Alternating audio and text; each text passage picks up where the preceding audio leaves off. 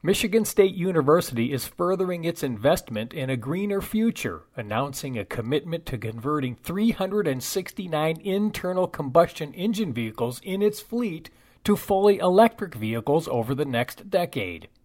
Adam Lawver is Director of Campus Services in Infrastructure Planning and Facilities at MSU. We, in IPF, our Transportation Services Department, manages the university fleet of vehicles. And many may not know, but MSU is a very large place. We have around 1,100 total vehicles that is owned and managed by Michigan State University.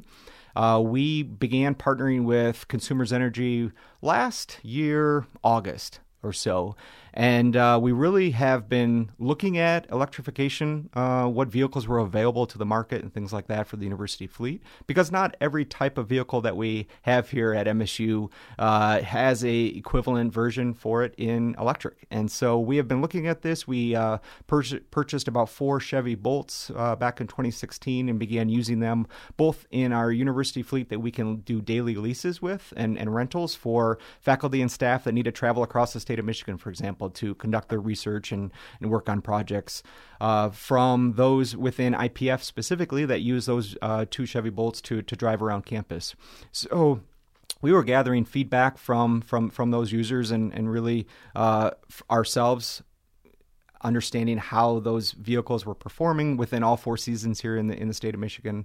And as we began working with Consumers Energy, I learned more about some of the programs that were available through a program called Power My Fleet, which is a program that Consumers Energy administers that helps entities like Michigan State work through their fleet decisions that they need to make on electrifying the fleet. They also then have grants that are available for the chargers themselves, along with what they have within their program called Make Ready, which provides financial assistance for the infrastructure improvements that you would need to do to actually install the chargers themselves. So we began working with them and learning more about those programs and projects. We evaluated different vendors. We started to look at different vehicle options that we could use here at Michigan State. MSU is able to leverage the State of Michigan contract for purchasing vehicles. It's called My Deal. And so, a few years ago, there weren't very many electric vehicles available on the My Deal contract. And today there's a few more. I think in the next 5 years, we're going to see many, many vehicles available for us to purchase. And so we wanted to look at a subset of vehicles of our fleet within IPF, along with Department of Public Safety and our Transportation Services motor pool that we use for daily and monthly rentals, to kind of get a sampling of different makes and models, as well as to evaluate their performance, supply chain if we have to make repairs and things like that.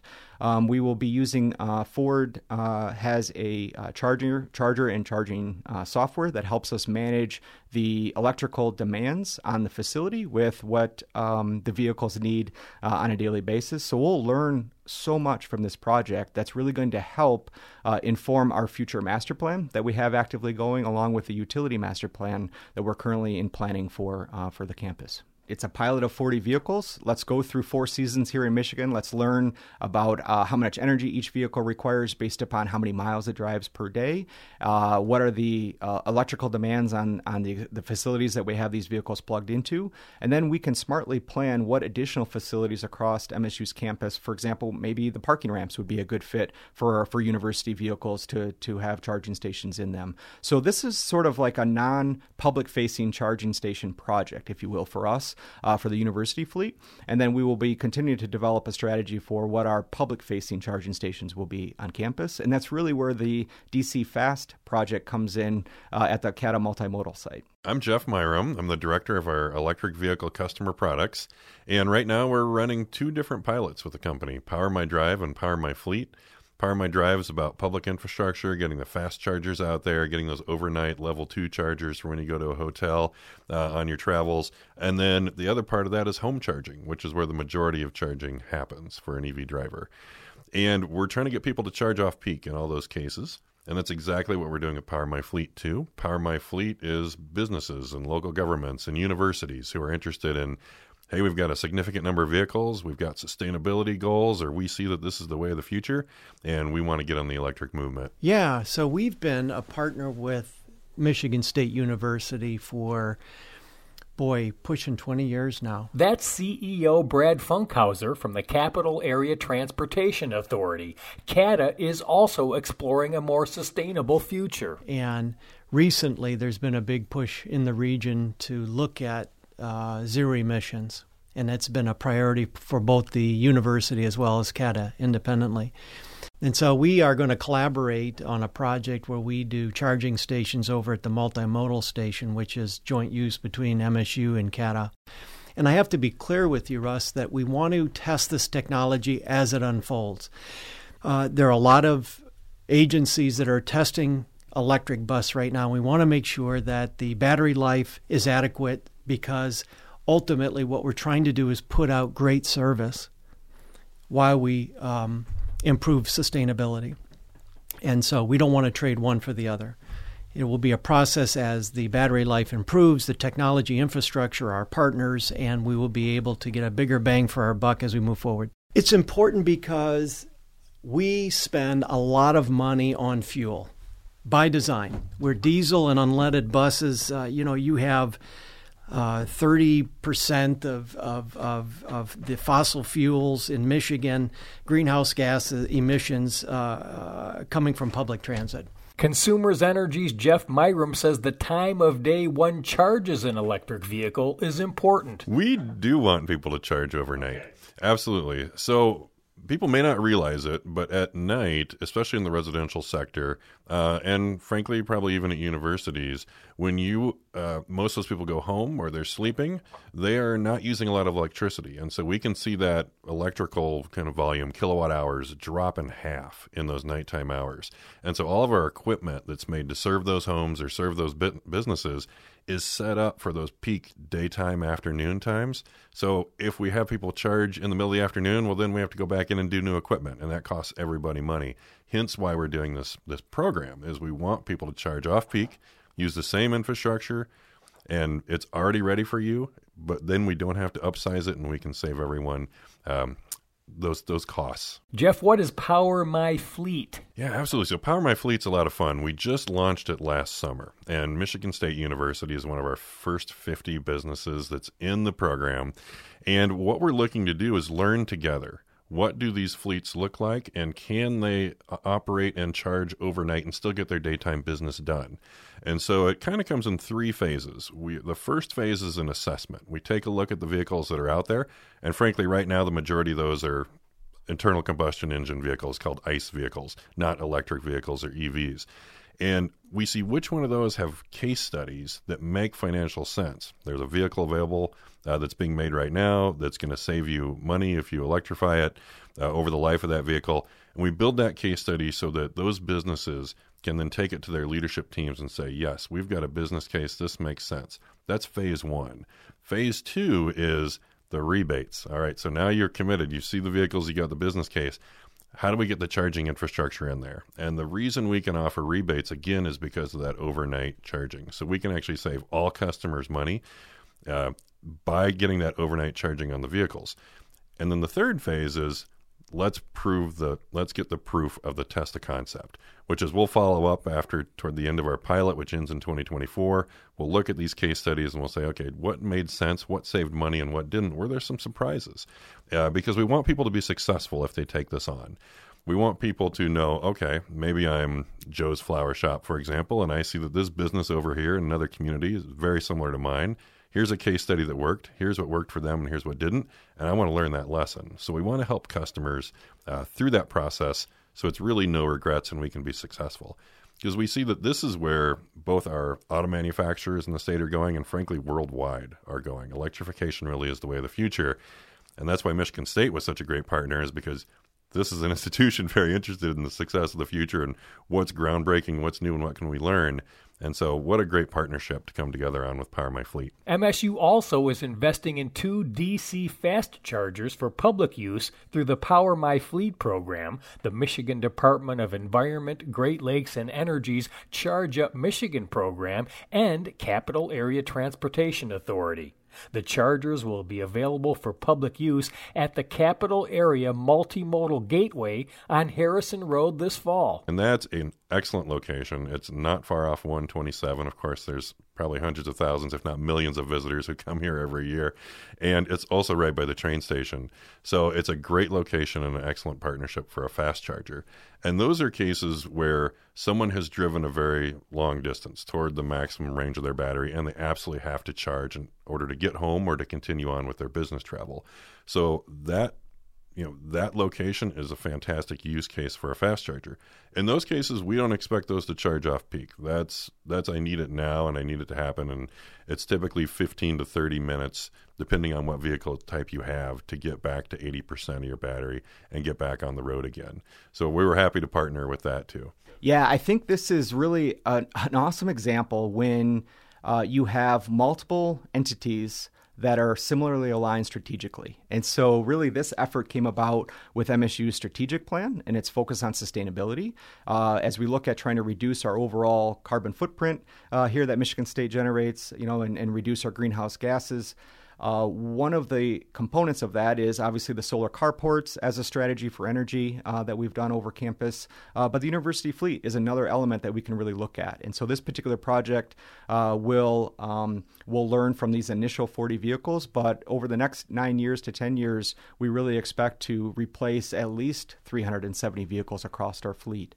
As the economics change, as electric vehicle pricing becomes cheaper in the future, and the technologies become better, then we'll probably continue to increase that quantity of vehicles over the next decade. So when we began talking with CATA and Consumers Energy about that particular site, it actually aligned with Eagle's Charge Up Michigan program. And if you aren't familiar with that, the Charge Up Michigan program was a really neat project that actually one of our professors here in the College of Engineering, Dr. Mirnaz Gamami, worked on to really strategically look at the highway network across the state of Michigan to locate DC fast chargers, which is a type of charging station that can recharge a vehicle, let's say, in 20 to 30 minutes, versus a level 2 that you might have at your home in your garage, which may take anywhere between 6 to 10 hours to fully charge your vehicle. A DC fast charging station is able to do it relatively quickly. So if you're making a long trip across the state of Michigan and on a vacation, for example, to visit northern Michigan, for example, you are able to stop at one of these stations, recharge along the way, maybe get out, walk across MSU's campus for 15, 20 minutes, come back, and you're on your way to your trip. So the program requires these DC fast charging stations to be located within 1 mile from a highway network. Perfect, because I-496 and 127 are right there at the Trowbridge exit. So the CATA multimodal site made really good sense strategically to place this particular charging station. And then it came down to the partnership. So CATA's future strategy focus on electrification was aligned. Michigan State's focus was aligned. And of course, Consumers Energy and Eagle are both strategically aligned with that. And so it's a really neat, I think, example when you can get multiple different entities on the same page strategically, and you can see what happens. And I really think that this project does that. The 40 university electric vehicles that we're purchasing will actually be located at the IPF building on campus, at the DPS building on campus, the Department of Public Safety building, and the Transportation Services building on campus. So 3 different locations that will have charging stations outfitted, and that's the Power My Fleet program that Consumers Energy is partnering with MSU on. The DC fast charging stations, just charging stations, no vehicles, at the CATA site is a program through Power My Drive, through Consumers Energy, and then that's where Eagle's Charge Up Michigan comes in. So this project is really 2 things. It's non-public facing charging stations for the university fleet, and then it's public facing charging stations for the general public to be able to travel across this great state. Adam, did you think even a couple years ago that you'd be involved in a project with electric vehicles? 6 months ago, if you would have asked me to lead this kind of project, people would have thought you were crazy. And for me personally, I really did not have a lot of knowledge in this particular area. So my approach has been to really pull in those industry experts. Thankfully, Consumers Energy has been just an outstanding partner to really think through all of these different decisions that we need to make. It was a way for me to work with our academic team of professors and researchers here at Michigan State. They're the experts. They're really what's working through. And so for me, this project has been a passion. It's been something I'm personally personally interested in. We have, if you know a little bit about IPF on campus, our landscape services department has been slowly installing autonomous lawn mowing machines, and those are fully electric. And our custodial department has been implementing fully electric autonomous floor cleaning machines across campus. And both of those areas, I get an opportunity to work with. And so my interest has been really around sort of those future technologies that can really help humans be better and do more things with fewer resources, if you will. And so when this project came in front of me, I just jumped at the opportunity to work with Brian Watts and his team in transportation services, our electrical engineers, our faculty that are studying autonomous vehicles and electric vehicles, and it's just been a really great project so far. The addition of new electric vehicles on MSU's campus adds to the growing list of sustainability efforts over the past several years designed to make campus greener. So let's talk kind of high level of what Michigan State University is committed to strategically. We want to reduce our greenhouse gas. And so if you visit the MSU's homepage and you search strategic plan, you'll find more information about all of the various things that we're really working on. But one of those elements is sustainability. And so we're really trying to commit to reducing our overall greenhouse gas emissions over the next mid-century is our goal.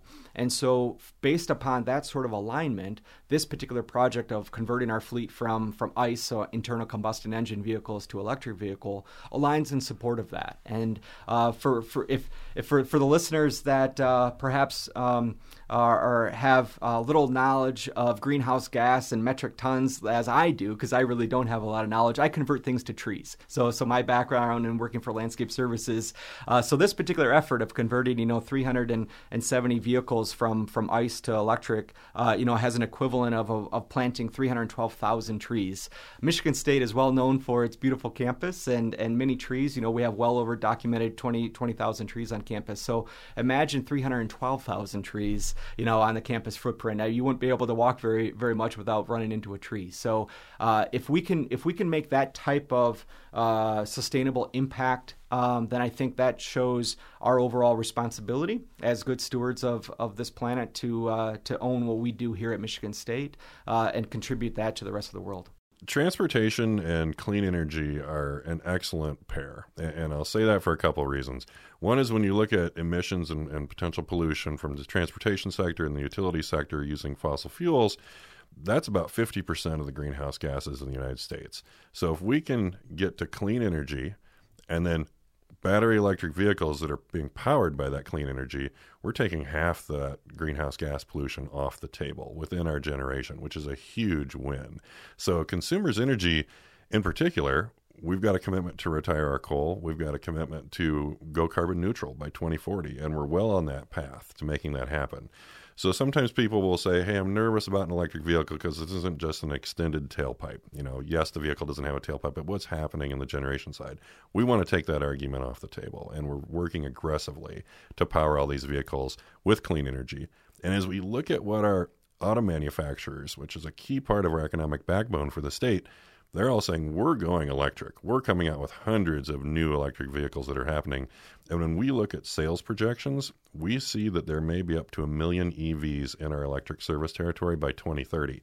Less than 10 years, and we want to be ready for that. Hence these pilots, hence the education efforts on it's good to charge overnight, and that clean energy is going to be powering these vehicles for the future. Jeff, what's your advice for a driver who is considering an EV? My advice is to get behind the wheel. So electric vehicle drivers love to share the experience. And frankly, my first experience with an electric vehicle was almost 5 years ago now at work, driving a Chevy Bolt. I'd never driven one before.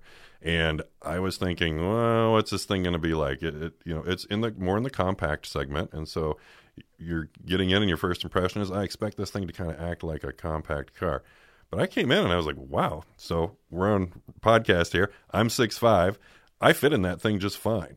It kind of shocked me. But when you have a smaller motor and you don't have that transmission and all the extra parts that run through the center of the vehicle, you open up the cabin quite a bit. And the other thing that surprised me was the instant torque. It's not like a little 4-cylinder. This thing took off, and it's pretty fast. So that performance tends to shock people, in addition to just kind of the creature comfort of being inside. And then another thing that really impressed me was you get in highway speeds, and you don't realize how much wind and car noise there is. But when you're in an electric vehicle, it's quiet. And so you can hear all these things that you can't normally hear. And you're like, wow, this is just a really different experience, and it's much more relaxing. So get behind one. I think people will be impressed. I understand it's new technology, and you kind of got to get used to it. And yes, getting used to charging is different. But most people find that when I can charge overnight, I wake up in the morning and I've got, in air quotes, kind of a full fuel tank. That's a significant benefit. And in the wintertime, one of the things I absolutely love about EVs is there's instant torque and there's instant heat. So I'm not waiting for this thing to warm up and that little blue light to go off before I can actually accelerate. And the cars tend to be heavier with that battery, so you get better grip in the snow. So there's a lot of benefits to being in a northern state, too, and driving an EV that don't often come across when people hear about electric vehicles. Jeff Myram, we've heard that an EV's performance can be reduced by cold weather in the winter. It is true that you have reduced range in the winter, but let's talk about some of the factors for that. You also get reduced range in the winter with your gas car, and a big portion of that is because the air is more dense, because the air is cold. So there's some physics that just everybody happens regardless of the vehicle. We tend not to think about it with a gas vehicle because there's a gas station on every corner. No one's really nervous about it. And electric vehicle infrastructure, that fast charger, like what's going in over by the Amtrak station, those are just starting to roll out. And we're going to see hundreds and thousands of those within the next decade as well. So that is kind of disappearing. And I think people will begin worrying less about, there's slightly less winter range than there is summer range. We've also heard that EVs require less maintenance and upkeep. And what is one-pedal driving? They do require less maintenance. So your wipers, your wiper fluid, your tires, you will still need brakes. However, you need brakes less because a really cool feature of electric vehicles is what's called regenerative braking. So if you can set up the vehicle so that when you take your foot off the gas, the vehicle automatically starts braking, but it's by the motor essentially running in reverse, which is charging the battery rather than energy coming from the battery. And so that's putting extra range into your car as you stop. So you really only need to hit the brakes once you get used to this is called one-pedal driving. Once you get used to one-pedal driving, you really only need to hit the brakes in more like emergency situations or kind of aggressive stop and go sometimes during rush hour. But I know people who've driven 100,000 miles on their EV and never replaced the brakes. I don't know anybody who's done that in a combustion vehicle. And Jeff, what are time of use rates and why are they important? One other thing I will bring up is time of use rates. And people tend to be nervous about time of use rates because we've seen them in the summer. For example, Consumers Energy has a summer rate, which is higher on peak. So that's 2 p.m. to 7 p.m. in the middle of the day. If you're an electric vehicle driver, you will save more money by going on a time of use rate year round. So not just in the summer, but year round.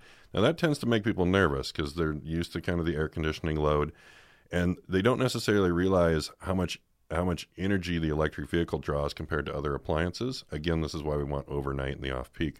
So an electric vehicle, when it's full charging at home, could be equivalent to about 2 air conditioners. Now, that's happening year-round, of course. So if you can get that from 11 p.m. to 6 a.m., which is very doable with a home level 2 charger, you're going to save a significant amount of money. We typically see people cut their fueling bill, so going from gasoline to electricity, in half. In some cases, reducing it 60%. So if you're driving, let's say on average, 13 to 15,000 miles a year, you might be spending $1,200 or more in gasoline, depends on how efficient your vehicle is. You'll translate that down to maybe $600 to maybe as low as mid-$500 range by going on that year-round time of use rate. So that's an important piece of education, and it will save you money even with your other activities going on in the house. What kind of outlet is required at home to adequately charge an electric vehicle? And what is a frunk? The outlet is actually a NEMA 1450. That's getting a little bit wonky, but it's a 50 amp outlet. And if you quote that to an electrician, they will definitely know what's going on. It is very similar to your electric dryer or your electric range at home. You will need 2 slots in your fuse box. So it'll be one of those double bar switches, and you'll want a professional electrician to put it in. But when you do that, those chargers typically get 20 to 30 miles of range for your vehicle every hour. And if you buy a more efficient electric vehicle, it's going to be closer to the 30-mile range per hour. So think about that. 8 hours overnight, 20 to 30 miles of range. you can do a lot of driving in a day and still wake up in the morning and have a full battery. That's really handy, and also speaks to that fast charging infrastructure. A lot of people are very interested in it, but you only need it on those trips where maybe I'm not coming home tonight, or I've got more than 200 miles to drive. Most of the time you're doing it at home. And they're coming up with new features that people aren't even thinking about, like the frunk. Nobody was talking about a frunk just a couple of years ago. So a frunk is the front trunk or the frunk. And I just saw a Mach-E, Ford Mach-E here a little bit, and one of the cool features they have in that frunk, this is a drain plug. So you can fill up your frunk with ice, put whatever beverage you want in there, do your tailgating, go to the game, and when it's all melted, just unscrew that thing and drain it. And those are things we never would have thought of doing in a car just a couple of years ago. I think one of the things that I'm most proud of and I feel is most important about this project is it's a partnership. These things don't happen in a silo. And so, without the financial partnership of Consumers Energy, of CATA, these projects wouldn't have happened. And so I think for entities like Michigan State or private entities in the state of Michigan, please reach out to your utility providers and see what programs they have available to convert your ICE fleet to electric fleet. And if you don't have the expertise, that's okay. They do. And it's an opportunity to really work together to try to advance this overall mobility industry and hopefully do it in a real sustainable way over time. And I think that's what I'm most proud of. I'll give one other point of reference that Will Ferrell actually made famous with the Norway commercial.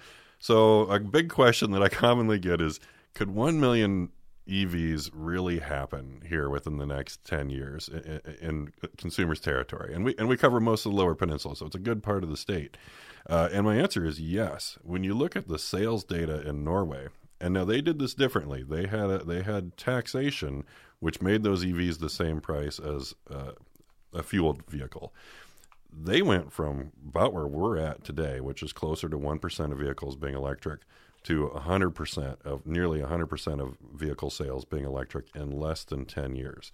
Well, what we're seeing now is that price parity is going to happen even without those government subsidies, and we're seeing experts predict that right around 2025.